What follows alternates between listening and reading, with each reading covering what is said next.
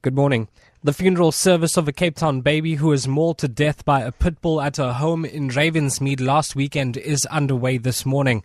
4-month-old baby Fantasia was on her mother's bed when the dog apparently entered the room and attacked her. The animal was put down by the SPCA shortly after the incident. The Ravensmead Jesus is Love Church is packed with family and friends who have come together to bid farewell to the baby who lost a life in this tragic incident. Newly appointed CEO of KPMG says Dlomu says they fully support the institution of an independent inquiry into the conduct of the auditing firm. Finance Minister Malusi Gigaba has called on law enforcement agencies to investigate KPMG after it sacked its local leadership over work done for business friends of President Jacob Zuma. KPMG is the latest international firm to become embroiled in factional battles in South Africa's political establishment. The dismissal of its top management in the country last week followed an internal investigation which found work it did for firms owned by the Gupta family. Dlomu says South Africans have the right to know the truth. We are actually in the process of identifying credible and independent leaders of the investigation. KPMG International is actually doing that on my behalf, and I really look forward to that because we want to open ourselves up and make sure that when we say that we've now exhausted the issue, the public would understand, as well as our clients, understand exactly what has happened.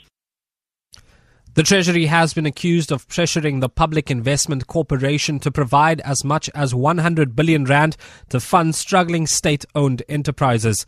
The PIC, which manages state pension funds and has almost 2 trillion rand in assets, has reportedly been asked by the Treasury to buy its entire 12 billion stake in Telkom to pay for a bailout of South African Airways. PIC Chief Executive Officer Daniel Machila has rejected the request.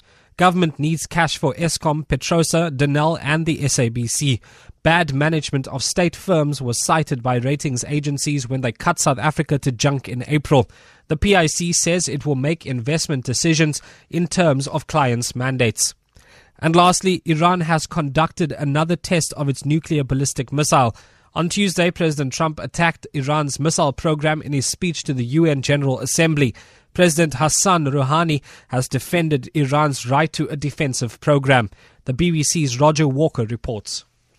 The missile was unveiled at a military parade in Tehran on Friday and is said to have a range of 2,000 kilometres. State television carried footage of the launch. A Kolumshah missile was tested in January but blew up in mid-flight. President Trump has criticised the international nuclear agreement negotiated with Iran 2 years ago and says he may abandon it.